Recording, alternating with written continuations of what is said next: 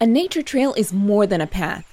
It's a place for weekend laughter, moments of self-reflection, or a much-needed breath of fresh air. With All Trails Plus, you can plan your next hike, ride, or run with confidence, so you can relax and enjoy the journey. All Trails Plus gives you all the info you need in one place, so you can make the most of your time outdoors. Quickly discover new trails near you and spend less time driving and more time on the trail with the Distance Away feature. And get immersive trail previews and 3D views so you know what to expect before your first step. Want to go where cell service can't? Download the map to keep your route in hand and never get lost, even offline. You can even get alerts if you take an unexpected turn. There's a trail out there for everyone. Get outside today with 3 free months of All Trails Plus. Just use code podcast23 at alltrails.com/podcast. That's 3 months free at alltrails.com/podcast with code podcast23. An important message from Blue Ridge Hospice. There may be several hospices now claiming to serve the area, but Blue Ridge Hospice is the only local hospice that has been serving here for 40 plus years, operates the only hospice inpatient care center, conducts the only community-wide grief and bereavement programs, offers a nationally recognized music therapy program in conjunction with Shenandoah University, outscores every other Virginia hospice in Medicare's quality scores, and so much more. Blue Ridge Hospice, the first, the best. Find out more at blueridgehospice.org. Hi,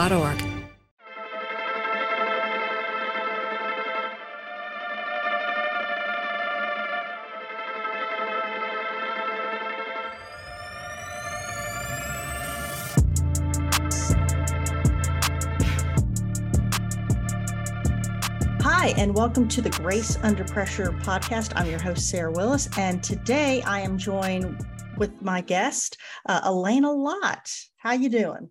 I'm good. How are you? It's so nice to be here. Oh, yeah. Well, thank you very much for coming on. Well, I tell the folks a little bit about who you are, name. Obviously, we already know that, but rank, competition style, competition track record, those kind of wonderful details. Yeah. So, hey, my name is Alayna Lott. I've been training since I was 4 years old. So I just turned 21 yesterday. So a little over 16 years. I'm a brown belt, and I currently compete in IBJJF tournaments. I'll do some local stuff every now and then, like AGF and things like that. But for the most part, I focus on IBJJF and really focus on my ranking there. I compete all over the United States and have some international stuff coming up soon. So I'm excited to see where that goes. That's great. I'll be honest with you. You are the first person I've talked to who has started training when they were in the single digits. So, yeah. I gotta ask, how and why did you get started so young? Yeah. So my dad is my coach. So when me and my siblings were younger, he started. He's been doing martial arts since he was a kid as well. But jiu-jitsu wasn't until we were all kind of around. So whenever we were kids, he opened up his own jiu-jitsu gym after he had started training for a while. And we've just been doing it since. It's kind of been a family thing. We haven't really stopped. So now we have 2 locations with multiple affiliate gyms and locations. Mm-hmm. So it's becoming more and more prevalent in our lives, even more so than it was before. But yeah, so it's a family thing and we enjoy it a lot. So I know with me having a sister and, other people out there listening that have siblings, sometimes, when you get in a little bit of a combat sport or a combat situation, it doesn't go well, but it's brought y'all closer together, you think? Definitely has, especially like now that we're older, we get to teach classes together and, be in the gym together and have kind of the same friend group and community. Yeah. And it's definitely something that I'm grateful for now. Now, when we were teenagers and we were, getting out of middle school and we'd have long days and we knew that we could take it out on each other. That wasn't that fun. But now looking back at it, I'm super grateful for that. About to say that would be it's a kind of a sanctioned sister versus sister or sister versus brother situation. Yeah. We I said my older brother, my younger brother Braden. He is phenomenal. His game is it's crazy. He's so good. So I think whenever he hit about the 15, 16 mark, it was like okay, dude, I'm not messing with you anymore. like no argument fights, no play fights. Like I'm done. You're big. I'll pass. He for sure is. Y'all all, whenever Ben and I and the rest of our team up here come and visit, man, y'all just dog everybody. It's just, but then again, you've been doing it since you're 4. I think that's just really awesome. Yeah, it's fair. Yeah. So yeah, why did you, obviously, you get started in jiu-jitsu because of your father, which is a great reason, but why competition scene? Did you get started when you were a teenager, or was that later on when you got into college? Yeah. So basically, when we were kids, me and my sister were in the first jiu-jitsu tournament in the state of Louisiana. Oh, wow. So whenever we were kids, obviously it was something that we wanted to do. It was never anything that was forced upon us, but it was definitely some pressure, like with your parents being like owners of some of the founding jiu-jitsu gyms in the state. And so when we were kids, it was like, it wasn't expected, but it was almost expected. Like we were going to compete, and we were going to win, and we were going to do well. And that wasn't a family dynamic. That was just a jiu-jitsu community dynamic, I feel like. Yeah. With the kids who started in it. So the problem with that, and with the problem with jiu-jitsu being so small, and as small as it was, me and Alyssa were having to fight, 13, 14-year-old boys when we were 9, 10, 11. Jeez. And I mean, we were doing well because, when you don't know, when people that size don't know what they're doing, like, obviously it's going to be easier to manipulate their movement and do whatever. But I mean, it's intimidating and it's scary. Yeah. And I remember there was this one match where I was just sobbing my eyes out before I went into the ring. And I was like, I told Dad, I was like, I don't want to do it. He made me do it anyway. And I ended up doing fairly well. And I was like, that's it, I'm done. And I remember I was like maybe 11. And I just told him, I was like, I'm done. Like, I'm over this. And so that really kind of puts a bitter taste in your mouth on like the sport.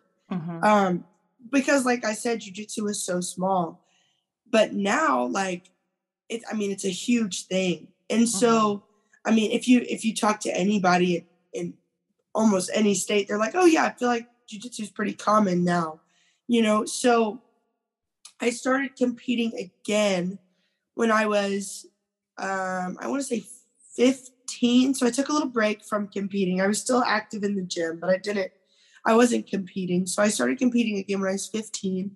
My first bigger competition back was an AGF. I was a green belt. And they put me in the blue belt women's division. So I was a teenager fighting in the blue belt women's division. And if you know anything about jiu-jitsu, like adult blue belt women are like monsters. I mean, yes. They're scary. And so walking into that, I was like, oh gosh, like I'm terrified. And I ended up wrist locking the girl within like 2 minutes. Woo. And I was like, man, like this is crazy. Like I've been missing out so much. And then since then, I definitely do multiple tournaments a year. I compete pretty actively with my brother and my sister. We travel, we go do not seminars, but we go and attend seminars, and we I guess we do seminars too.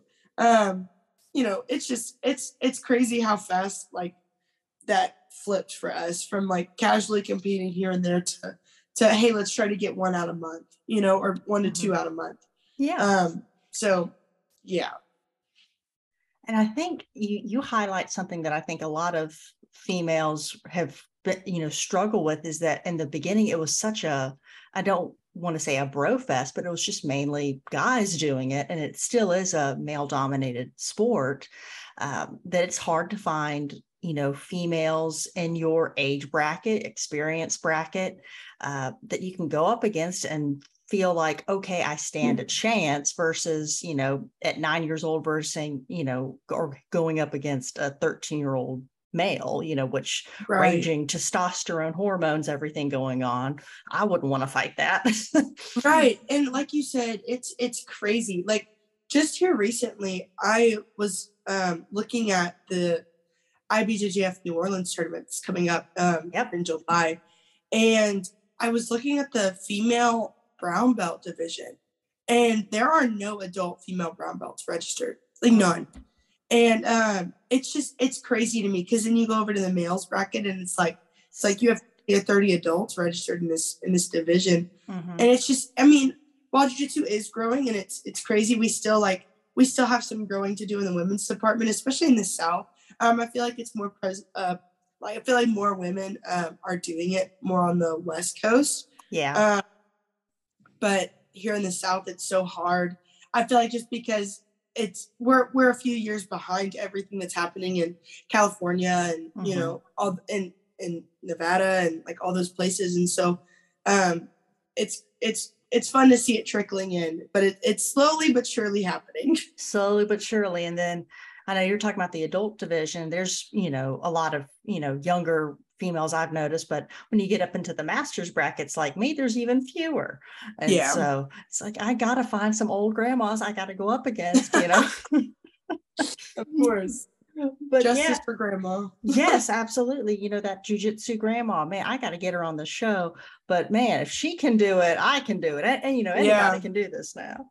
Yeah. But, you know, when you started competing, you know, when you were, you know, younger and having to go up against, you know, people and even, you know, people you wouldn't be matched with ideally, is that where you feel like you started developing your game, or have you just thrown that out because now you have found what really works for you? Yeah. So a big part of my family, I feel like, jiu-jitsu journey is the different styles of jiu-jitsu that we have learned.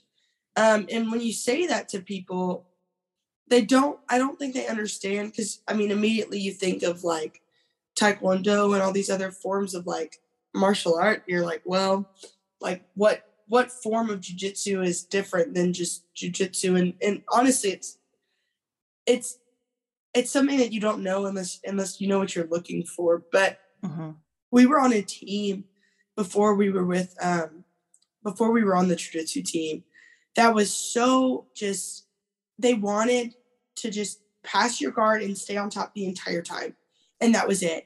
Outside of that, it was like there was nothing. And that jiu-jitsu style is fine, or it was fine, but it's not anymore. Now lapel guards are getting more popular. You know, spiders and lassos and all these crazy things, and that smash game only works for so long. And so while that was working, it's hard to stay in like a consistent routine with that. And so now with jiu-jitsu and Matt Baker, we've really switched our entire games to being really bottom present and playing a lot of, you know, those deep half guards and really focusing on hip movement and playing more of a consistent game where we really work on entangling our opponents and making them really feel uncomfortable and defeated, instead of, oh, I'm going to smash your face, and if you get up, then I don't have an answer, you know, because that's unnecessary. We can find answers. We just have to slow down and take the time to do that.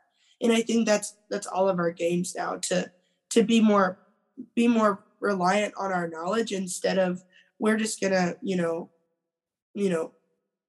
work our butts off and be the strongest person in the room, whenever that should not be jiu-jitsu. That's the whole that's the opposite of what the sport should be, right? So like I said, with the big 13 and 14-year-old boys, I mean, if someone who's not as strong or not as athletic can maneuver their way underneath them and control their hip movement and control where their arms are going next and control all these things, like they can't do anything, you know. I might not be the strongest person in the room, but I'm definitely going to control your hip movement. I'm gonna dictate where you go, and I think that's super important. Oh, for sure. It's, you can't be a one-trick pony, because if they figure out that trick, you're done. Right. And so I know I talked to a couple of competitors who've gone at absolute highest level, and they say, well, I'm not really that good. I do 3 things really, really well. Or I have this one technique, and I think about some UFC fighters who are really good at certain moves, like Ronda Rousey, like her armbar, if she got you in that was it. But if that's the only thing you can do, if you're very one-dimensional, I mean, it's just going to take some time. Somebody's just going to study up on it enough and then find out what the secret sauce is and try to, replicate it. And so that's something I guess I love about competition, is that it shows me where, okay, you're getting to be just a one thing, a one trick, and that's it. And if they shoot that down, you've got no answer. And it sounds like, from what I've heard you speaking on and just seeing you compete, is that your game has evolved as people have responded. And I feel like the lapel guards, I know I've been doing a bunch of squid guard recently because of people trying to smash me. Right. And so it's really interesting. It's human chess. It's that ebb and flow kind of thing. Do you have any insights or advice for people trying to find maybe an answer for that one, maybe trying to find holes in their game and trying to improve it?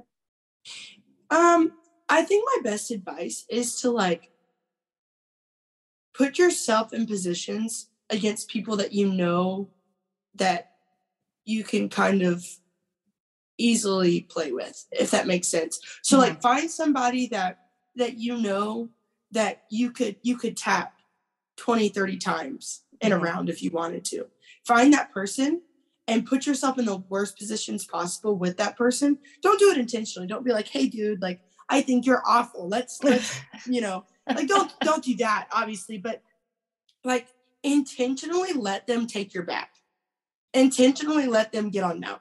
Intentionally let them put you in that weird leg position that you're confused with, and you work out of that genuinely. Don't be aggressive. Don't overcommit your energy to something, but take your brain and work out of it. And that's whenever you start to get better, because then that person's becoming better on working their offense in that position, but you're also becoming better because you're working how to get out of that in a better way. And you can take it. And that's whenever questions come in. It's like, hey, because your mind starts racing. Well, this person's doing this in the gym and I can't get out of it. And that's probably how they're going to respond in the tournament. So hey coach, what's the next step here? Or what do I do? And so that would be my best advice, is put yourself in positions that that you're uncomfortable with and you're struggling with. Don't have a big ego about it. Don't have a pride about it. If somebody passes your guard because you're playing a guard that you're not comfortable with, fine, work on it, go back. You fall off the horse, get back on, right? So someone passes your guard, go back to that guard and work and see where you're messing up. And I'll be the first one to tell you, there are certain guards that I work my butt off on for months. And I'm like, this might not be for me, but it's just a hip movement that I haven't been doing that somebody had to point out, So don't have a big ego about it. Take advice, take constructive criticism, and work your butt off, Yeah. I mean, that's half the game with anything, really. Yeah. Don't have an ego on it. And I think that's such a really good piece of advice there is, of course, yes, don't go up and say, hey, I know you suck, so let me work with you on this. But, I think that's one of those things where if you can work with somebody who you trust and, hey, can you, because I know that's something whenever I get, somebody smashing me in side control, work with somebody who's close to my weight and getting that movement. And then when I go with somebody like my husband's size, who's definitely not my weight class, well, okay, well, how does it work now if they're actually putting pressure into it? Right. And of course, my husband's comeback would be, you don't work with me, Sarah. We don't roll well together, which we don't. So, but I guess that's a huge benefit for you too, having your whole family in jiu-jitsu. They can probably point things out and show things with you that, you get it when they show maybe one move, or you have all that extra practice with somebody. Yeah. Yeah, that's been a super fun thing to like experience. And it's definitely humbling whenever your brother who is a lower rank than you know, but you see the moments where he's working harder than you. And you see the moments that like he's putting in extra time. You know, to have him correct you on something, it's like to an outside perspective, I think it can look almost bad. But from an inside perspective, it's like, well, this dude's been training, you know, just as long and, you know, probably more consistently than I have since we were kids. Like he knows what he's talking about, you know? And so to like he's pretty much taken over most of the classes that we teach. And so to have him say, hey, Alayna, like move your hip this way, or like, you know, take this grip and put it here instead. It's very, it's humbling because it's like, okay, buddy, like you're my little brother, come on. But it's also so like, it almost makes the game, it almost makes you have a better respect for the game and like how we do it, because you know that he knows his stuff. And then it makes you respect him a little bit more because you see how hard he's working. You see how like his passion for that. And I think that carries along with like everybody in the family. Like even my mom, who doesn't consistently train, like you can see her passion for the gym the moment she walks in, you know? Oh, for sure. And so like having that passion, having that community that you can kind of lean back on, where it's like, man, I'm in a slump, I really don't want to go today. It's like, well, you know, come on, let's go. Like you don't have to roll like as much as you have been, but like push yourself, and then it ends up being one of your best days, you know? And to have somebody who understands that, especially for other people in your family who can push you to do that, it's really comforting. It's really nice to have. Oh, for sure. And having people that share a passion, that's just so huge. You know, even if, you know, it's not jujitsu, just having people who support a passion, who understand that drive, that just makes you want to keep going, because it's just reaffirming that, hey, you know, we care about the same things, or care about the thing that you care about. If they don't share it, they at least see it and have a love and respect for what you love. Right. So that's huge. And that was going to be something I was going to ask, since you brought it up with teaching. I know that y'all teach a lot of classes. And so what has that transition been like, going from, you know, at age, you know, 4, you know, toddlers, obviously not teaching then, but how has that improved or challenged your game now that you're teaching? That's a great question. So whenever we were kids, and whenever we were going through these like really small tournaments, I mean, my dad, like I said, my dad was my coach. He still is. And I mean, I remember we did some intense conditioning as children. I mean, I remember there was this one time where like we had these elastic, like really long straps, and like we would put them on ourselves, and someone would hold us while we did like double legs, or like we do sprints like uphill. And like I just remember that, and like to now, and our teaching style is so different, because like I said before, it was, well, we're gonna get on top of you and we're gonna be the strongest ones in the room. And now it's, well, we're gonna pull guard and control your hip movement, and like if you want your hip to move, it's got to go through me first. You know? And so like being taught and being raised in that versus being taught, like, versus teaching now in a different like jiu-jitsu style, that's something that Braden has transitioned to really well. I struggled with it a lot. Like, I remember there were moments of like, okay, like, let's run, guys. And it's like, well, you know, we could just grapple for 10 minutes and that could be a warm up, you know, which is more beneficial. Sure.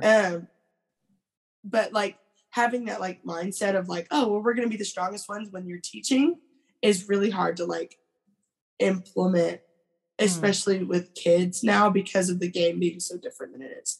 So as far as the kids' perspective of it, that's something I really struggle with, but you have to be so specific when you're teaching, especially with kids, and especially with even white belts who come in who really like, because some people come in and they get it right away, but with the people who don't necessarily like jump into it 100 miles an hour, you have to be so specific. And when you're specific and you have to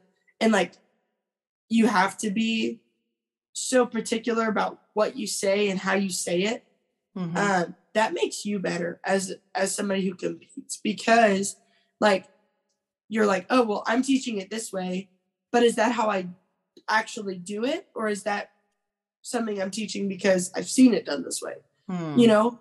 And so, I mean, it can be just basic things too. I mean, it's teaching is definitely a great way when you know what you're doing. I'm not saying if you're a white belt and blue belt to like go up to a brown belt, be like, I'm going to teach you how to pull a worm guard. Like, don't do that.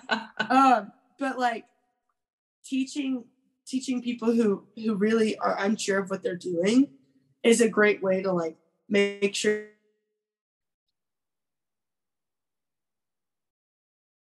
Alayna, they ask me a question, like, I have no idea, you know? I lost you. You said teaching is a great way, and then it went robotic and quiet. I said teaching is a great way to like keep yourself in check and keep yourself in line. You're doing the right things in tournaments, you're teaching the right things, but you know what you're doing as well, you know? Oh, for sure. And I think, and then also just being an actual teacher myself, I can say that that's always the hardest part for my kids when I have them do presentations, or I say, hey, you're going to teach this class on this person. Obviously, I'm not just saying, hey, I'm going to go to sleep, the class is yours. But that's always a challenge for them because, well, what all do I need to say? I said, well, here are your parameters. It's that final stage of mastery of a subject. You know, I know the information. I can't just give you a handout and say that's sufficient. I have to be able to digest it and then give it into a way that you're going to be able to understand. If you can do that, that shows you really understand something. And right. So I can imagine, like what you're saying, it makes you be honest with yourself of, do you actually do this? Is this the way that you have found this to work or not? You know, it's kind of like whenever I've had to help teach, like when we had a women's class, you know, teaching the young girls, I said, well, this is the standard break. What I find a lot of success with is actually in this version. So let's run this. And then that ends up being something that sticks with them. And it makes my guard break a little bit better when I'm honest about how I usually break guard, or something like that. You know, really basic move. You know, it's the easiest and hardest thing you'll ever do, getting out of closed guard. So yeah. Agreed. Yes. And so what have you noticed in terms over the past year in the competition scene, since you have your kind of pulse, at least in your division? What have you noticed as a big shift recently, maybe in this past year, maybe past 2 years? I've noticed a lot, like in tournaments specifically, because I actually just got my brown belt a little over a year ago today. I got my Facebook notification of my memory saying, "Oh, that's it's been a year." So, I'm sorry, my dog just walked in the room. Oh, it's fine. So with the okay, girl, you gotta sit down. I know you're okay. Sit down. Sit. She just wants to be a part. She just wants to be in the interview. So if you hear like a tip tap, so sorry. Oh, it's so good. Anyway, competing. Yeah. So in the past year, I got my brown belt, and at purple belt, I was really like having good matches. I was really like, you know, I wasn't winning everything by any means, but I was definitely like, they were all good fights, you know, win or lose. Like I wasn't giving up points, but I wasn't like giving points easy. And, you know, they were good rounds. At brown belt, like, I don't know if this is bad to say or not, But I found so many people at brown belt are like division hopping. So I end up fighting a lot of like masters, which is fine, but like that is a completely different age range, and it's completely different like style of fighting. And I mean, I feel like it almost doesn't like give me what I need. Like I remember I've competed in I want to say three tournaments at brown belt. Pans was my first at brown, then New Orleans, and then Nashville at brown belt. And Pans was great. Like I pulled guard. I had good matches at Pan. In New Orleans, and I didn't have any matches in New Orleans. No, I had one. I'm sorry. Yeah, one. But and I mean that wasn't even. I mean I swept the girl and like got on top. And then it was the same thing in New Orleans. Like they were very short. They were very one-sided. And I felt, here's the thing. Whenever you're fighting someone who's not on the same like skill level, I want to say, as like what you're doing, it's easy to just go back into that smash and pass thing. Right. But whenever you're actively going into a fight where the person is almost equally skilled, it's like, okay, well we can maneuver hip movement. Yeah. So that's what I've noticed in the past like year especially, has been like that competition range is like slim to none. Yeah. I think I've had 1 or 2 matches in the past year in a tournament setting where like I've super challenged, and I like it was one of those things where I lost both of those like by the skin of my teeth. They were good fights. They were things that I literally told my dad after each one. Like I was happy about it. It fought well. I was like, man, if I would have had like 20 more seconds, I could have won that, Yeah. And so that's what I've noticed in the competition realm of just like I'm just in a weird age division and weight bracket, and like, and I don't experience too. You got to keep that in mind too. Yeah. And like, so like I said, on the West Coast, you go and like register as an adult brown belt, your division's, going to be, it's not going to be stacked, but you're going to find somebody. In the South. It's like, we have some master brown belt women who are competing, but not a ton, and no adult women.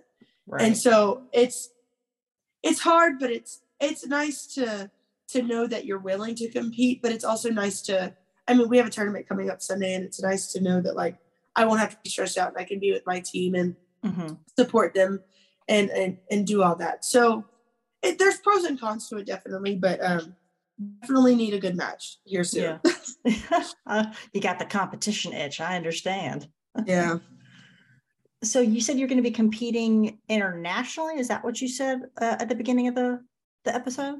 Yeah. So I actually just got a text this morning from my dad that said, start saving your money. We might be going to fight in Paris. So not anything super, super definite, but it's definitely something that we're planning on doing. It's definitely something we want to do. Yeah. To go to, Brazilian nationals and Europeans and, all those different things that you see, but you don't really think are real until you're there, those type of things. So they'd be really good to experience. Oh gosh. Yeah, it sure would be. I mean, that's travel and jiu-jitsu and competition. Whew, sign me up. I love it. I know, that's where I'm at too. Yeah. Now, if you had, if you liked the no-gi, I know you're a gi girl, but if you like no-gi pants is coming up, but that's not a international flight though. Right. Yeah. I don't think I'm doing that one. So I actually just got back from working a summer camp. Oh, so yes. For the past 2 months, I haven't been training at all because I've been at this summer camp. Sure. And I trained for the first time back Tuesday night. And it was great. But I was like, man, I want to compete so bad, but like, I would die right now, you know? So like competitions are definitely on my mind, but we might have to wait a little bit. Yeah. Get back in the groove, you know? Yeah. For sure. That's the thing. I mean, that really is the thing. When you step away from the mats for a little bit of time, you know, you got to, you know, knock those cobwebs off a little bit. For sure. Well, I appreciate you coming on the show and sharing your insight into the competition scene and what it's like training, you know, with your family and then helping train others. It's a really awesome story. Not a lot of people can say that. So you're really fortunate. Mm-hmm. Yeah. Thank you so much for having me. I enjoyed our conversations. I'm excited to train with you again soon. I am too, for sure. For sure. All right. And I'll see you probably actually Sunday. So I'll see you at Noah. Yeah. I'm one of those poor girls that didn't have anybody in her division. So I have to just wait and go to the open. So, but yeah, it is what it is. But all right. Well, thank you for your time and look forward to talking to you again soon. Yep. Thank you. Thank you.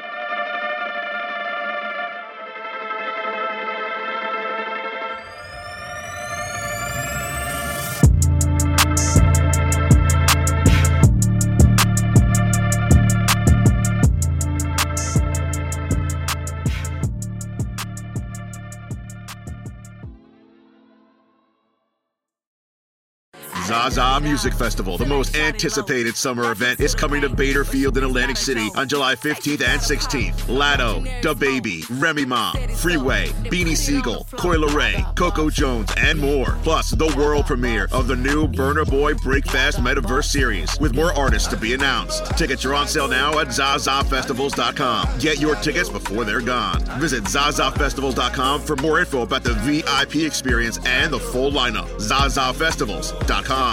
With Lucky Land Slots, you can get lucky just about anywhere. Dearly beloved, we are gathered here today to... Has anyone seen the bride and groom? Sorry, we're here. We were getting lucky in the limo and we lost track of time. No, Lucky Land Casino, with cash prizes that add up quicker than a guest registry. In that case, I pronounce you lucky. Play for free at LuckyLandSlots.com. Daily bonuses are waiting. No purchase necessary. Void where prohibited by law. 18+. Terms and conditions apply. See website for details.